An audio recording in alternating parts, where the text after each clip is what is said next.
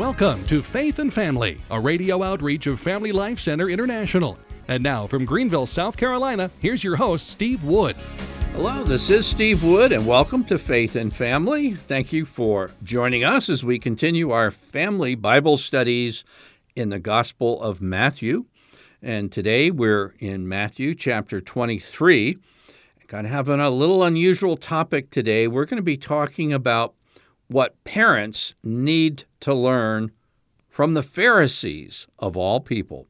Now, I think this broadcast, you might learn something you've never heard before, and I'm not trying to be novel, but if you would select a chapter of the Bible, and in the Catholic Bible, there's 1,334 chapters, and if you would say something that would in the Bible that would apply to family life, I think Matthew 23 would be either on the bottom 1 or maybe 2% of chapters of all the chapters in the Bible you would pick. Let me give you a very quick, very simple, highly effective way to study the Bible. It's 3 steps. The first, you try to determine what it says, and so you read the passage that you're studying or the chapter very carefully, maybe read it even a few times, and then if you have another translation, like we're using the Revised Standard Version, the Catholic edition, well, you could get the English Standard Version, which is also a great translation, a Catholic version of that, and compare the 2 translations to find out carefully what it says. Then the second step, what does it mean? And then you have a study Bible, like the Ignatius Catholic Study Bible is a great place to help you determine what it means. And then the third step, and believe it or not, this can often be the hardest step. For instance, step 2, what does it mean? I have a ton of commentaries that can, from all angles help you determine the meaning that St. Matthew had for Matthew chapter 23, but then how does that apply to family life? That sometimes can be the most difficult step, and especially if it's going to apply to parenting or family life, in other words, beyond the individual. But I'm always on the lookout for the practical because I sense that that's kind of a neglected aspect in both Protestants and Catholic circles. And the Bible says, I think it was Jesus' promise, seek and you will find. Well, I'm looking for application, family application, and I'm going to share a resource for you that you might you probably already have. In the Ignatius Catholic Study Bible, which I know a lot of you use, you may not know this, but in the back of each little volume, there are study questions. And I'm looking at John chapter 15, for instance, and it has 4 questions for understanding. That will help you for the what it means section. But then under it, there are 4 questions for application. And application is very important because we don't just study the Bible to get smart about Bible knowledge, it's to apply it to our lives.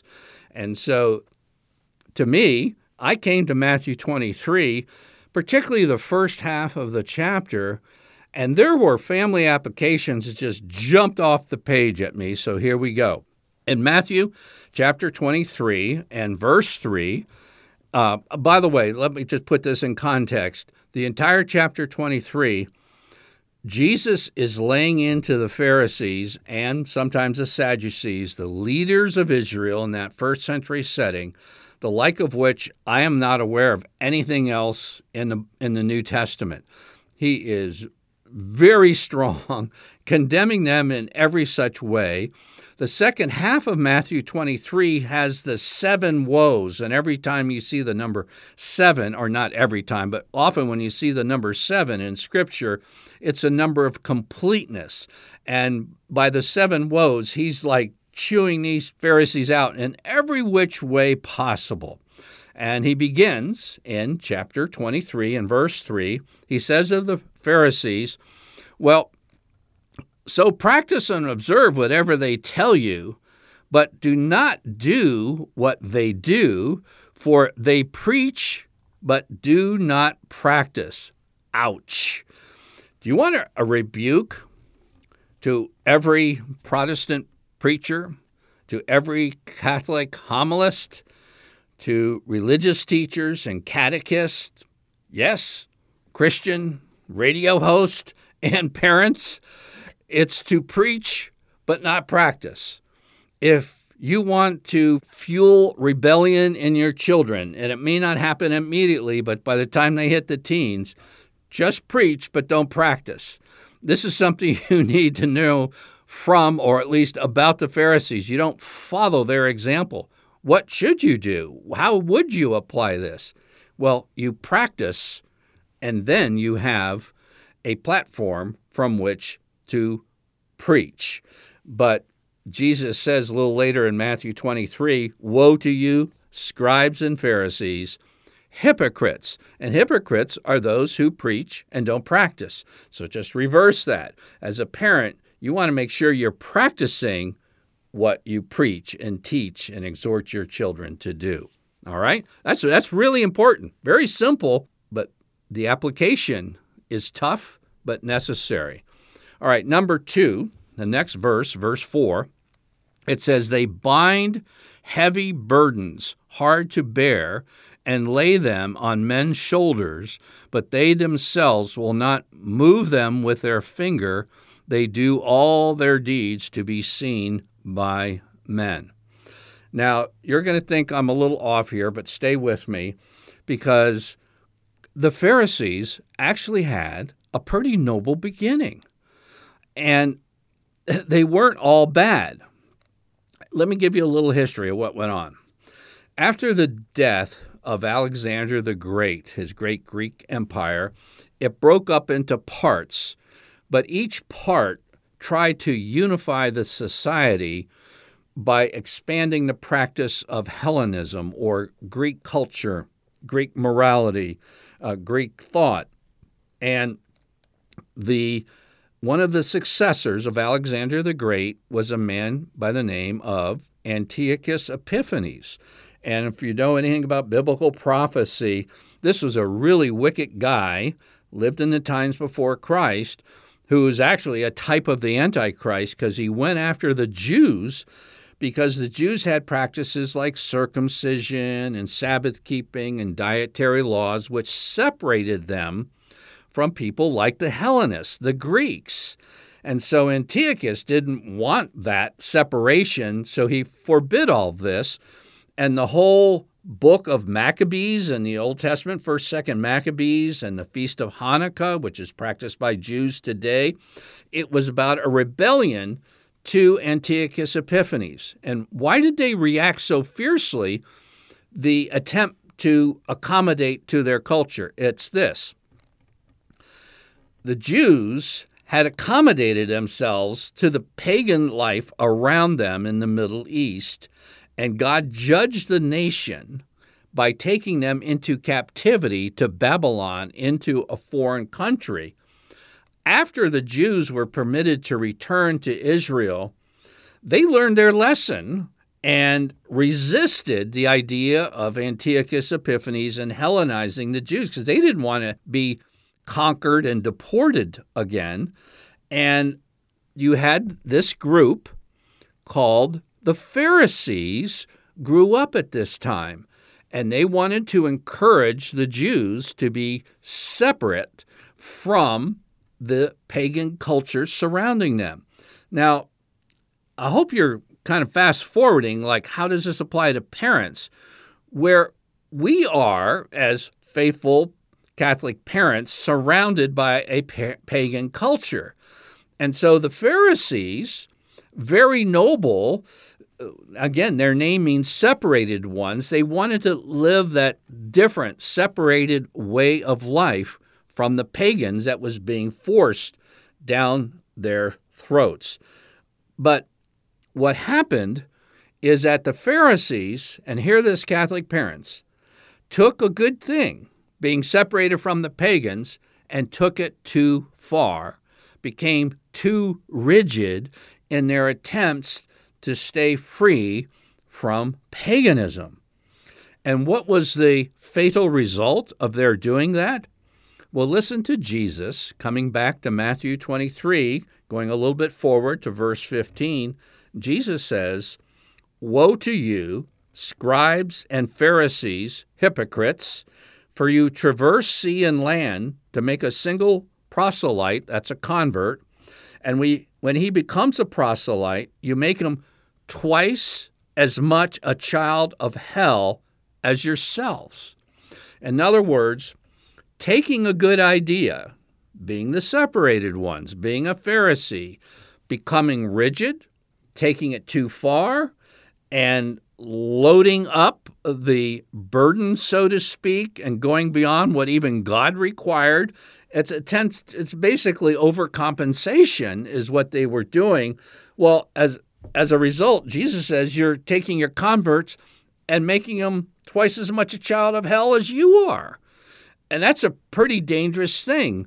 And sometimes you wonder, why do my kids, they've gone through Catholic school, maybe even Catholic college, and try to find a good parish, we try to be good Catholic parents, and they go away. Well, there's a lot of reasons why, but we don't, as much as possible, we don't want as parents to be the cause of that by being so concerned by the surrounding culture that we don't become like Pharisees in Jesus' day. They took it way too far. So what would you emphasize? Well, in the early church, in the Council of Jerusalem, which is the first church council, they were trying to decide, what should we do with all these Gentiles, converts, coming into the church? And it says this in Acts 15:10. "Now therefore, why do you make a trial of God by putting a yoke upon the neck of the disciples, which neither our fathers nor we have been able to bear?" Hear this. If you're just enforcing rules to the point they become burdensome, thinking like, ouch, I look at what's going on in our culture, I'm going to double up on the rules, and maybe rules that God doesn't really have a whole lot about, and I'm emphasizing the burdens, the rules, the real little intricate things we have to do or not to do. But the Council of Jerusalem didn't go that route. They says, we believe that we'll be saved, not by becoming Pharisees to the extreme. We shall be saved through the grace of our Lord Jesus Christ. Grace is so important. And do you know that if you're a normal human being, and I trust that you are, each of us has a faulty switch in our brains. And it's the default switch. Unless your mind is nurtured by Scripture, your default switch has a little voice saying to you, God loves me because of the stuff I do. Or God loves me because of the stuff I don't do. And that's a faulty switch. And you need to hear what the Scriptures say, the New Testament Scriptures say about grace. The New Testament says, God loves me because, fill in the blank. God loves me because he loves me, not because I do stuff. And particularly in today's world, how are you going to resist a pagan culture? Well, the Pharisees tried very hard. In fact, they tried excessively hard to resist a pagan culture. They started out with very noble intentions, but they took it so far. And what Jesus was saying, the fruit of doing that is that people are going to, this is my terminology, just burn out and quit and then become like their pagan neighbors. And as you know, any Christian who gives up on their Christian faith and joins the pagan world doesn't just stay a light pagan. They can fall headlong right into paganism. And this is what happens with teens and young adults. Too many regulations, too many rules, too many homiletic exhortations, too many catechetical instructions, too many rules-based radio programs. all emphasizing doing stuff without an emphasis on grace. Now, I have referred to a paragraph in a valuable little booklet entitled Introduction to the Catechism of the Catholic Church by then Cardinal Ratzinger and Archbishop Schornborn. And if this building was on fire and I had 2 minutes to grab the books in my library, this little book, which I've never met anybody who has actually read this thing, I would regard as one of the books I would want to take out. I have repeatedly mentioned what I'm about to read to you, and it's not that I have forgotten that I have mentioned this several times. The reason is I see catastrophic mistakes being made by Catholic parents and parishes, especially committed, Orthodox, maybe even homeschooling parents who take their faith very seriously and realize we're living in a pagan culture and think that we just need to double up or triple up on doing stuff, and that will bring burnout. This is what it says there. And by the way, my little book, Grace and Justification, has the quotes from that book, plus why that quote is important in just 2 pages, pages 12 to 13 of Grace and Justification. But here's what Cardinal Ratzinger and the Archbishop said. Only when he recognizes the supernatural power that flows from his being in Christ through the Holy Spirit, that's the power of grace, can the faithful disciple of Christ make the effort with confident heart to practice the Christian life according to the Decalogue. Without a strong emphasis on grace, the precepts of the Decalogue seem to exceed our human capacity. And this is why the Pharisees are a prime example for Catholic parents of what not to do. Starting off great, wanting to be separate, but the power to be separate in today's world, unless you volunteer for a space mission, you're going to have all kinds of cultural pressures, and you need the pressure that comes from having the Holy Spirit alive and active in the heart of your children, because that's the power to live in a pagan culture and not succumb to it. So that one's really important. Okay. Now, the question that every Protestant seems to want to ask Catholics. I don't understand the question in a way why it's so important. But in chapter 23, verses 8 and 9, it's the call no man father verse. But it's not just that. Jesus says, but you are not to be called rabbi, for you have one teacher, and you are all brethren, and call no man father on earth. You have one father, and call no one teacher. Now, if you're going to pick on Catholics for calling their priest father, then pick on Jewish people for calling their rabbi, and school kids for when they raise their hand, say, teacher, I have a question, pick on them too, because all three are mentioned. And for some reason, folks can't quite catch the idea of a hyperbole. What Jesus is saying is when the Pharisees took a valid position as a religious leader and then took it too far, kind of like the Pharisees taking the legalism, the rules-based stuff too far. And he says in the very next verse, he who is greatest must be your servant. Whoever exalts himself will be humbled, and whoever humbles himself will be exalted.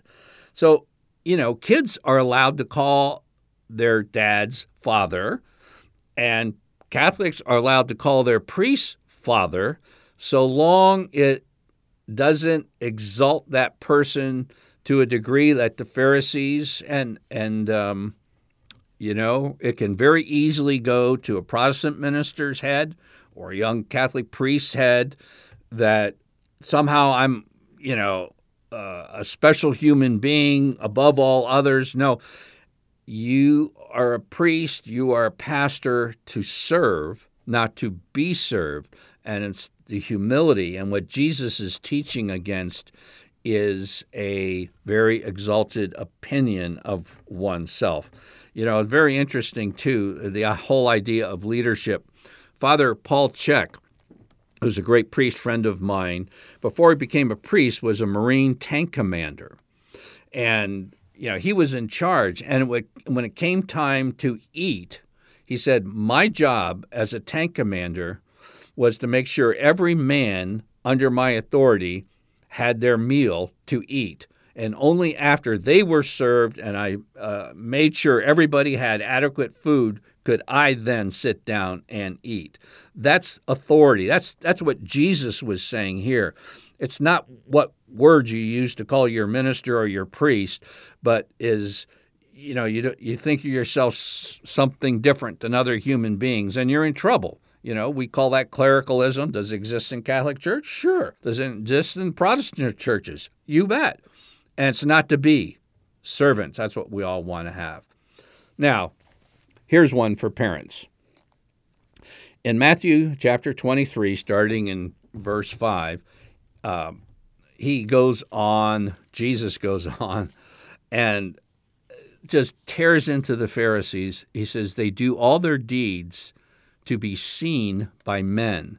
And they have phylacteries, these little boxes they wore in their head, which were scriptures in there. It's like carrying a big Bible around. That's not bad because I'm reading out of a big Bible right now. That's because of my eyesight. It goes, they love the place of honor at feasts and salutations. And basically they were putting on a show. And he says further on in the chapter, woe to you, scribes and Pharisees, hypocrites, for you are like whitewashed tombs, which outwardly appear beautiful, but within they are full of dead men's bones and all uncleanness. And remember, in the ancient world, you put a body in what's an ossuary, a bone box, and it would decay in there. And it was a real smelly, messy thing. That's what he says that's what your interior life is like. So he goes on, so outwardly you appear to be righteous to men, but within are full of hypocrisy and iniquity. And let me just tell you, the airwaves and Christian social media are filled with pious phonies. And Americans love this stuff. We fall for it because we're a media-based culture, and face it. But bringing it back to parents, and I don't know, I guess you'll hear some things on Faith and Family every now and then that you might not hear anywhere else. And I'd like to share this with you. I ask you to listen kind of carefully because I think it's important. If you have had, as a parent, a very strong move of God in your life, He's revealed Himself to you in a very special, powerful way, then I would recommend for you what I call hidden holiness. A lot of parents think that in order, and obviously I think if you've been listening to me for a while, you have to be a good model, an example to your kids, but you don't want to overdo it. And again, this is where I think parents can learn something from even the Pharisees. Why? It's a good thing to have a strong religious life. And sometimes you think that, okay, for my children, if I just really put it out there and let them know everything I'm doing and kind of make myself different the way I speak and behave and maybe even pray with them and everything. And I dare say hidden holiness is more powerful than trying to make a show of it. Making a show of it will not keep your kids Catholic in the 21st century. There are two people in the New Testament that really were normal. And that's my test of true spirituality. The person is normal. When Jesus started teaching and doing his miracles, what's the deal? This is the carpenter's son. And so that second normal person was Joseph. He was normal. I mean, look, his dad's normal. He's normal. Thinking he was his biological father. It's like, what's going on here? And there was a hidden holiness in the Holy Family. In Jesus, Mary, and Joseph. They weren't trying to make themselves act, talk, or overly pious visibly. Yes, they were gracious, kind, loving, God-fearing people, but they didn't make a big to-do about it. It was a hidden piety rather than a broadcast, visible piety. And here in the United States, there was, in the mid-19th century, a revival amongst Protestants, particularly around the Western New York area, called the Second Great Awakening. And it was a very high-tech, high-octane revival. And I have a little formula here in my notes. High-octane Christianity equals no-octane next generation. And this very robust, visible, loud, emotional, demonstrative piety in the Second Great Awakening resulted in what was called the burnt-over district in the second generation. The leaders' own kids didn't follow their footsteps in the Christian faith. So there's a challenge with the second generation, and we might think, well, if I become real visible, no, just live your life. Your kids will know everything about you, and they'll detect if there's something real, something alive, and something genuine in your heart and mind, and they'll catch you doing things. You don't have to broadcast it. Let it be a hidden holiness of Jesus and St. Joseph. And I would urge parents just to follow that path of the Holy Family. And I think you will result in the second generation following your footsteps, at least to a lot greater degree. I'm Steve Wood, your host, and you've been listening to Faith and Family.